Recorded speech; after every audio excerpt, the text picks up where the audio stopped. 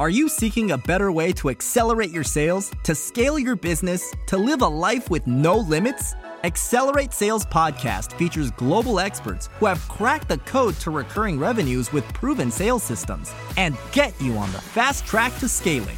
Now let's accelerate your sales with today's episode. Welcome to the Accelerate Sales Podcast. You're going to learn three key things today. One is partner integration best practices. The second is future of those integrations. And the third thing is, should you go in-house or third party to build your integrations team? If you're a first-time listener and you love what you hear, please subscribe. If you're a regular, always open to those reviews. Those Apple reviews are the ones that I enjoy the most. Please take notes wherever you're listening. You might be walking, riding, whatever it is. But we do have an excellent little summary in our show notes. So it'll be on the app that you're listening to now, and then you can get more detailed, including you can get the full transcription at paulhigginsmentoring.com/podcast. And before we go into our interview with Ryan today, I'd just like to mention two of our key sponsors. One is the Cloud Consultants Collective. So it's a free Slack community where like-minded peers, cloud consultants share best practices on how they're scaling. So it's very sales and marketing focused. And you can go to cloudconsultantscollective.com for that. All these links are going to be in the show notes. The next one is SendSpark. So if you love using video but haven't really integrated into your sales process, SendSpark's perfect for you. It's got great ways of personalizing at scale. It's also got excellent analytics, and I highly recommend it. And you can get actually 6 months free if you go to paulhigginsmentoring.com/SendSpark. So that's SendSpark. And you can get 6 months free, which is a pretty good deal. So our guest today is Ryan, and he's a co-founder and CEO of Blended Edge, which helps software companies, so SaaS companies, do and deliver integrations faster and easier. And in a previous life, he was actually selling and implementing Adobe Marketing Cloud into enterprise. So he brings a lot of that experience to you as well. So what I'll do now is hand you over to Ryan Lunker from blendededge.com. Great to have you here, Ryan. And the questions that I always start with, the first one is, who do you love to work with? Awesome, Paul. I appreciate you having me on. So at Blended Edge, we love to work with really growth stage or scale up stage software companies, usually selling enterprise software, and helping them build out the platform that they're going to produce integrations on for their customers and for their partners.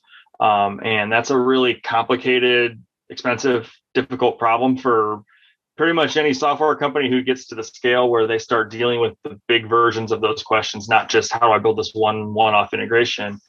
And so we really like helping them parse through the nuances of that problem and build a right strategy for it, and obviously execute from a technology perspective. Great. And what are some of those, large SaaS companies, what are some of the headaches they've got? What are some of the challenges that they're typically facing? Well, probably the most universal one is everybody has a backlog of integration requests a mile long, and nobody knows how they're going to find the time or the resources to do it. Many of them, again, especially when you're upmarket in the enterprise, require a lot of intimate knowledge of the external system you're integrating to. So you just have this big soup of demand, and you don't really have a good way to deliver on it. And there's a lot of different strategies you can use to deliver on it. But honestly, a lot of companies, even at pretty large scale companies, are starting from level one of understanding what the possibilities are there. Yeah, and look, because I know that it's when I ran a cloud consulting business, there was always an integration that I wanted the customer wanted, I should say, that wasn't there, right? And you sort of had, your integration tools like, Zapier, Integromat, et cetera, but it was never as good as a native one, right? So yeah, Tom, sort of take us through how do you and a SaaS platform decide the order of priority, right? Because there's 9,300, MarTech softwares alone, I think. And, if you add the sales ones on top of that, it's, tens of thousands. Like, it's crazy. How do you help them do that? Yeah. Yeah. So, well, keep in mind, my typical customer is one step removed from the audience for this podcast, generally speaking, but I'll get to why they're related, right? So we're helping a software company figure out how to deal with that backlog. And one way to think about that is sort of categorizing, again, for the software company, categorizing the different integration opportunities according to how important they are for their ecosystem strategy. So you're going to have a bundle of them that we call ecosystem imperative. And these are the ones that are no-brainers. If you're going to market and you don't have them, then you are at a disadvantage because your competitor probably does. For a lot of companies, that's something like a Salesforce integration or a Shopify integration or a NetSuite integration. They tend to be integrations to the big boys in the ecosystem. Next, you have ecosystem important, and these are ones that aren't necessarily required, but especially at scale, you probably want to have, or at the very least, you need to have a really good answer for how you're going to provide for your customers. And then you kind of go down from there. When you start to get into those middle categories, like important ones and ones that maybe you're not worth investing in yourself as a product company, but you still want to be able to say yes to your customers, then you'll start to leverage, among other strategies, VARs or SIs who are the ones who are implementing your software, giving them the tools or giving them the ability to provide those integrations on your behalf so that it's not just a no, sorry, we don't have that, see you later kind of an answer for your customers. Yeah. And I think, you'll,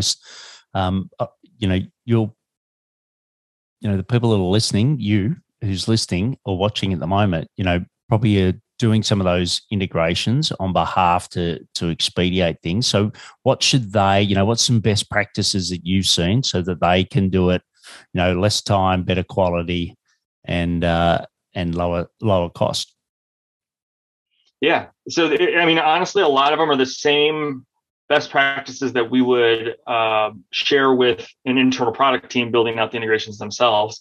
I think the first one that's probably a little different is if you're a reseller or you're implementing software on somebody else's behalf and integration is part of that, you should really seek to learn and embrace whatever they have provided you from a developer experience perspective or from a partner experience. And that's the API is kind of the first part of that.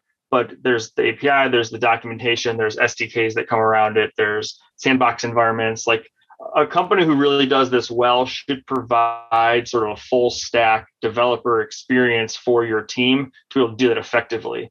And it's probably in your interest to use it, learn it, adopt it instead of working around it. And sometimes you do have to work around it if it doesn't work very well, but try to embrace the way that they want you to integrate to them because it'll probably reduce a lot of friction. And just quickly on that, Ryan, is, does that differ a lot? So for example, if I'm, Salesforce, I'm HubSpot, I'm Zoho, like, is the margin, is it fairly tight? So therefore it's not taking you as long to learn each of them, or are they, very unique and therefore different by platform? Yeah, I'll take the weasel answer and say it's somewhere in the middle. So, they're not vastly different. Like an API is an API. Yeah. Conceptually, it's always the same thing. And then there's some general best practices about how APIs should be structured and how you should properly document their behavior and, what does an SDK generally look like? And ideally, SDKs anymore are generated code. They're not handwritten. But the nature of the type of product you're integrating to probably will dictate differences. Yeah. So, something like cloud application or cloud systems, I should say, not applications that are available on like AWS are going to have a very different developer experience than interacting with the Shopify API, which I use Shopify a lot because that's a very popular e-commerce platform, or the HubSpot API, which probably looks a lot more like Shopify. So in one case, just the ethos of how you integrate it is going to be different. So in one case, you're going to have a lot more of like a CLI heavy engineering type of a focus. versus, probably something like HubSpot is going to be a little bit more business friendly, a little bit more marketing friendly. Yeah. But generally speaking, yeah, it's about the same thing. Ideally, some of these larger companies are starting to provide integration tooling for you to use. And that's where I'm kind of saying use their tools, because their tools are built and optimized to provide integration to their system. Don't try to use something else if you don't have a specific reason to do so. Great. What are some other best practices, tips? Yeah.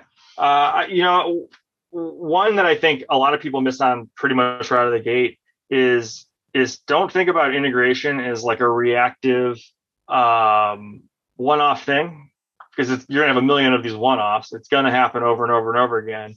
So from the get-go, be building a methodology for how you deliver integration projects effectively. Integrations are this funny thing where nobody really wants to pay for them. They will, because they know that they're valuable. But if you sell throwing arbitrary numbers out there, a $50,000 integration project that turns into a $150,000 or $300,000 project, people get really, really upset about the fact that they're overspending on the thing that ultimately is providing them value. And integration projects do have a tendency, when they're not managed well, to really, really spin out of control and have orders of magnitude cost problems on them. So having a regimented process that you execute every single time. Now, obviously, there's flexibility points there because every project's a little bit different, but having a discipline for it, improving on that discipline over time, having that discipline be rooted in best practices of how you do integration, that'll help to smooth the variations from project to project. It'll help you not guarantee success, but have a higher percentage chance that you have a successful integration project. Yeah. And who, and you can tell that I don't have a lot of experience in the back end. So when we ran our business, I did the strategy, the sales, the marketing. That was and then I had a business partner that did all the technical. So some of these questions for you listening might be, God, that's a bit basic, but no, just bear with me for a moment, because I know Ryan's got so much value to share. But as far as, pricing those projects, is it fixed? Is it, variable? Like what are some of the tips around the pricing, knowing that, not every project goes to plan? Yeah, man, that's a big question. It really depends on, one, how effectively you can deliver the value you need to. I don't recommend pricing fixed fee projects until you can reliably predict what the costs are going to be for yourself, because you don't want to be underselling them or underbidding them. But at the same time, it's really hard for a customer to swallow sort of an open-ended time and materials-based engagement that isn't even really the core thing that they want. Remember, they wanted the product that's being integrated, not the integration itself. So an open-ended checkbook on that is a tough pill to swallow. It's really a balancing act. Either pricing methodology or variations thereof can be successful. I think the biggest thing that's important is making sure that the customer understands, one, the value they're getting out of it, and two, understands what the finish line looks like, so that it doesn't feel like this never-ending time suck and budget suck, because they shouldn't be that way. And if you can help them see the vision for where you're going with it, then it should smooth that out. And how much maintenance is needed after you've done the initial integration? Is it like do it once, that's it, or do these things continue to break? It's something more than zero maintenance. Even the most well-managed APIs have problems and have updates over time. And sometimes those are breaking changes, although a well-managed API shouldn't do that very often. If it's a kind of a goofy API or one that's maybe not managed with best practices, the risks are higher there. So part of certainly your support methodology, but is also the technology you use to provide the integration, should factor in how it gets babysat, basically. You need to see that data's flowing in either or both directions with as close to 100% success as possible. I mean, your customer wants 100%. And I know in software terms, that's not really realistic, which is why you have 99.999 is like a goal for most people. But as far as they're concerned, it better always work. And so you need something that helps you bubble up the exceptions when they happen. You're going to have a million times it worked right, and you're going to have one time it didn't, and that's going to be your problem child. So surfacing that as quickly and as efficiently as possible is a really important part of how you keep these things maintained. And if you have a good process for that and a good technology for that, it actually isn't that hard. You just have to think through what are those possibilities of failure and make sure that you've configured your tool to expose them, and then make sure your support team or whoever you have providing that level of support is educated on what to do about it. And working with the product teams, right? They're incredibly busy. So let's say you've got a question you want answered. Any best practices or tips around how do you get through to a human in the product team that's actually going to help you navigate your integration?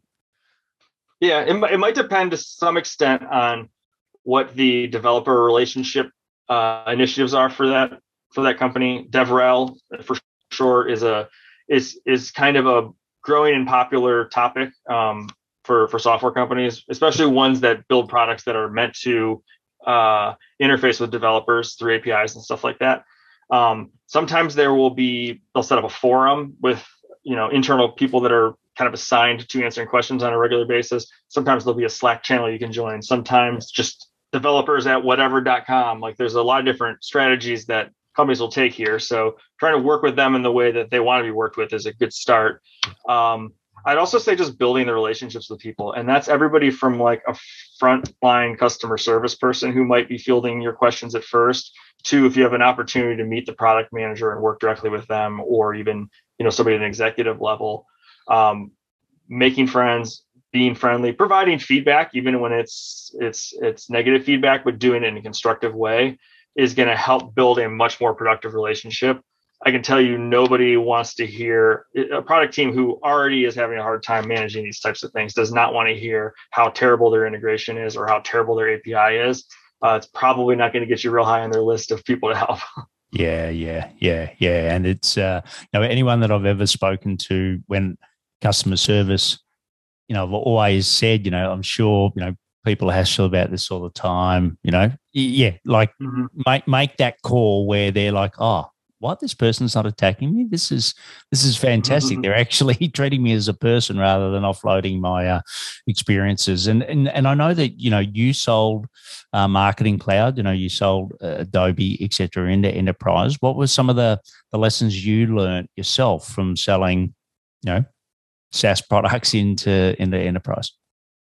Yeah, well, back in the days that I was selling or working for a firm that sold the Adobe platform, I think we were a reseller. We were at least an implementation partner. I don't remember exactly what the relationship was, but I would kind of play the role of the solution engineer a lot in the sales process.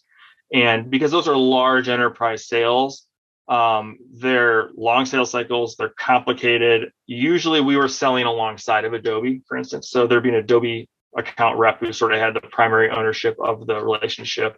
But knowing that their professional services team most of the time isn't who was going to get the product implemented, built, customized, integrated to other systems, et cetera, they would bring somebody like our company in pretty early, and we work alongside them to kind of co-sell our services with their product. And because we, as the implementation partners, ended up being the people who were going to make all those dreams come true that the Adobe sales rep set for the customer, had to start to demonstrate that ability early and often. So you're almost in a solution engineering perspective, starting the project and you're setting the tone for how it's going to go later by how much you oversell or undersell. So in terms of best practices, though, honestly, I've always found that be open about what is a little bit of a stretch, but you're going to try to take on, versus saying that everything's just out of the box and works magically. Being able to articulate why things are hard or why they don't work the way it's expected to non-technical stakeholders is really important. And likewise, being able to bridge that conversation with the technical stakeholders. And, when you're selling in an enterprise, you might be in a room with 20 different people across the organization that have different versions of technical or non-technical involvement. So being able to communicate all that stuff clearly helps to build consensus and make sure you're successful. I don't know that it's anything other than just general good practice when you're in the software industry. Don't be a jerk. Don't lie.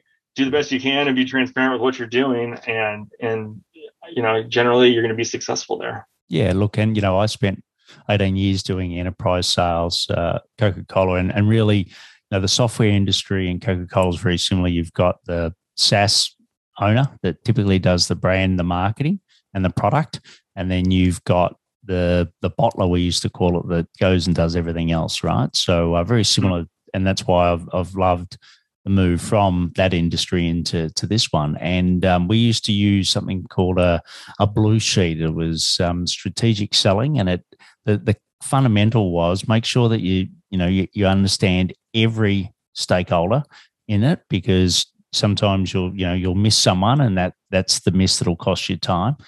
And then what's their business results, their personal results. I think it's really important. And then the last one is a coach, right? So who's the coach that they need you to be successful in that organization, and they'll do some of the heavy lifting to help you navigate that. I think, whether you're selling software or whether you're selling Coke, it's really not too different. And if you can find that coach, then life becomes really easy. So that's the way that we did it. And I still, use that same philosophy. Someone will, like there's someone in procurement. I said, have you spoken to someone in procurement yet? And they're like, no. And I'm like, well, there you go. There's a red flag, right? Procurement are going to be a key part of this decision, et cetera. Right? I'm sure you got that experience. And for you, where's the integrations going? Like I said, it's like there's SaaS being spat out every day, right? There's so many more products. Where do you, is there going to be a major shift in the market that it'll all of a sudden become easier, or do you think it's going to stay relatively the same for the next, 3 to 5 years? Well, nothing ever goes as fast as I or most people want it to, but I do think we're going through a pretty fundamental shift on how integrations are done, why they're done the ways they're done, and what tools are available to get them done. So I'm going to sidetrack for a second to give some context for why I believe what's happening is happening. The last time I read a study about this, and this was a few years ago, so I actually suspect it's out of date now. The average business user, to use a just general term, uses at least 8 pieces of software every single day. Yeah. Now, the vast majority of them are SaaS. I can't remember if that was specifically 8 pieces of SaaS software. I suspect it's probably close to double that by now. I mean, I think that stat's 4 or 5 years old now. Yeah. So if you are selling a software product, you have to start from the perspective that that's the world you're selling into. And product teams tend to be very inwardly focused, and my product, and we're going to optimize this thing in this workflow in our screens and all that kind of stuff. But your customer is not thinking single product. Your customer is thinking cross product. For anybody's customer to do their job, they're going to have a whole bunch of software products, and their workflows are going to traverse across them. And for them to be optimal at their job, they're going to have to figure out how all these things piece together. We use the word cross-product experience to describe that. Yes. So software teams are starting to learn that, and we're hoping to provide more vocabulary for them to use and how they do that. But there's new practices emerging for it. And likewise, you're starting to see the emergence of a focus on building ecosystems and the ecosystem strategy. And so all of these things are kind of coalescing, around the growth of partnership teams in software companies and these co-selling models with partners that are kind of required anymore to be successful at scale. And putting different demands on what integration needs to look like. And so, again, the product we build is looking at what's happening there, and we're trying to basically build a next generation integration product that serves that need. Because today, you're either custom building integrations or you are using a piece of software that was not built in a world where all these things are happening. It was built 5 years ago or 10 years ago, which technically under the hood, yes, you're pulling data in and out of APIs, and it's kind of fundamentally doing the same thing, but the way you use it and the way it kind of presents itself for use don't really meet the realities of the new ecosystem driven world. So that was a mouthful, but that's kind of what's happening in this space. And I think where we're going to end up, eventually everybody is going to get very good at this. I think we're no less than 5 years out, probably more like 10 to 20 years out before this really, really just permeates the entire software industry. And it's as basic as word processing. But Yes. I think what you'll eventually get to is that there are these constantly overlapping software ecosystems that are well connected with one another. And so putting together a software technology stack as an end user is much more assumed to be doable. You don't have to go through these complicated conversations about how we're going to make X talk to Y, because the industry itself is sort of an interconnected mesh of different software products. Yeah, yeah. And if I suppose some of the challenges that I hear my clients say, and you may be facing this listening or watching now, is, should I build in-house capability, or should I use an external team that just focuses purely on integrations? There's a great Zoho partner that is in our community where that's all they do, right, is help Zoho partners do the integrations. What's your experience? What's your view on, do you build it in internal or do you use an external? Because I'm sure people at the moment are facing those decisions. Yeah, and it's interesting timing. I'm actually writing a Medium post on almost this exact topic right now. So I have a pretty strong opinion on this. There are a lot of software products right now that provide integration, and then teams that do it as a service, and often those two overlap as well. Yeah. That are integration experts kind of as the middlemen, right? Yep. And that whole class of services and products probably doesn't actually have to exist if all the software teams themselves are able to provide native connectivity from their products, right? That they are out there filling a gap because software product teams have failed to provide this sort of global connectivity in their product out of the box. Yeah. So it's required somebody else to sit in the middle and help from a software or a services perspective. Over time, that's going to dissipate. It's never going to be zero because there's always going to be edge cases and long tail requirements to be filled. But the vast majority of the time, they're doing, Salesforce to SAP integration, things that are done a million times over and over and over again.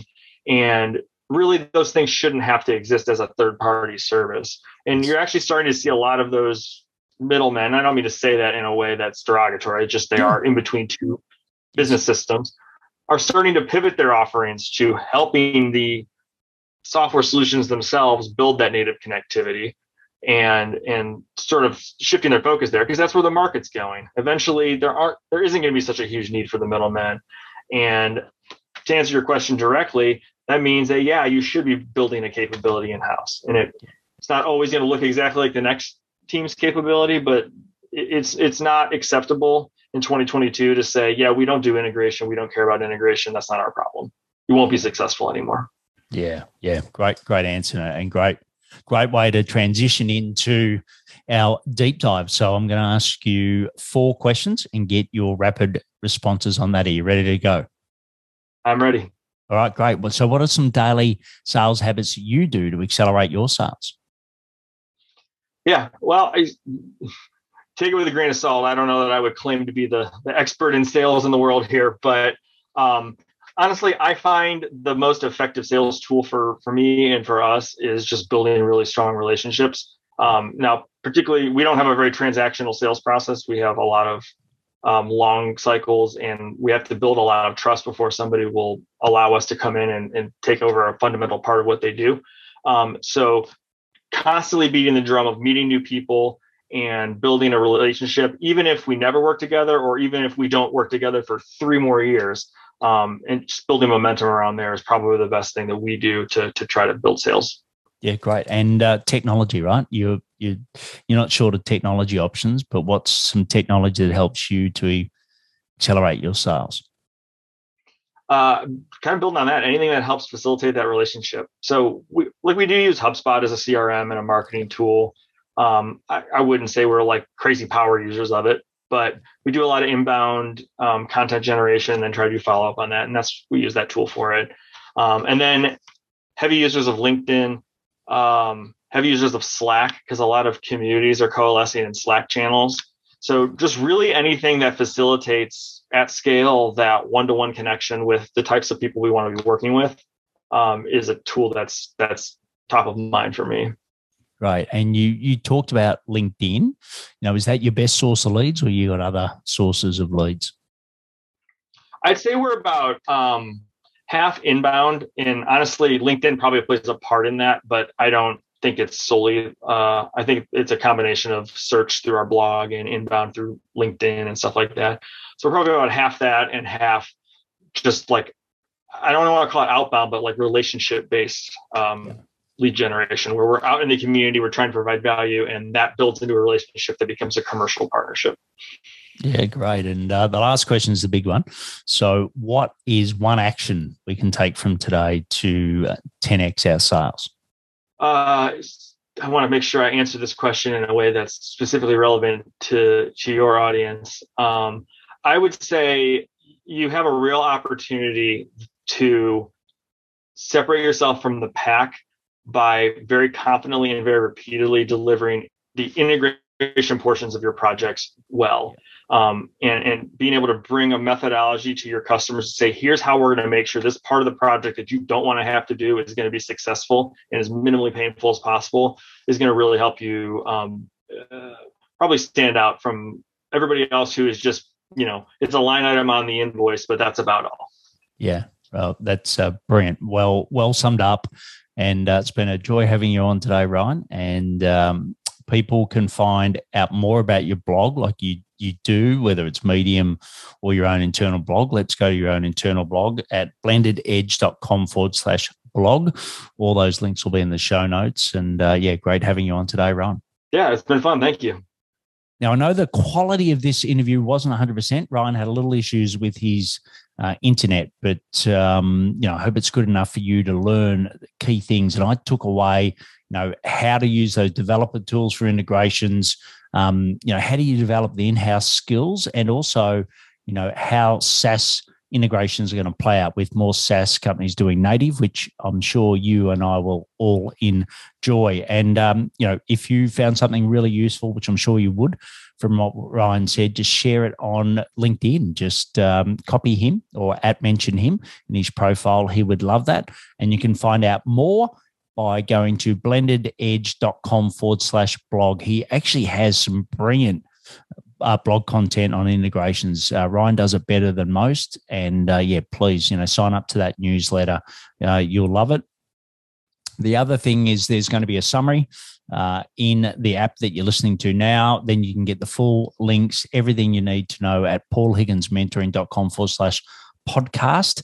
And why be greedy and keep it to yourself? Why not share it, right? So 1, 10, how many people that you know that is really looking for information on integrations, they're either doing it themselves and want to improve, or they're looking at going in-house versus a third party? Why not share it with them? And check out our solo shows. Don't forget that free Slack community if you're a cloud consultant at cloudconsultantscollective.com. I call it CCC, but I couldn't get the domain. And next week's guest is Marcel Petpop, and they're going to be talking about improving profitability, which is super important, and I'm sure you're going to love that. Okay, thanks everyone. Bye. I'm fired up after today's episode. What about you? But hey, before you go, learning is just one piece of the puzzle. Now it's time to put today's strategy into action. Head over now to today's show page at paulhigginsmentoring.com/podcast and share how you'll put it into action. Be sure to head over to your favorite podcast platform and subscribe, rate, and review the show. Tell me what your favorite episode is. And don't wait 1 minute more to gain access to your pulse check at paulhigginsmentoring.com. This could be the difference between struggling to get more leads and making this next quarter your best one yet.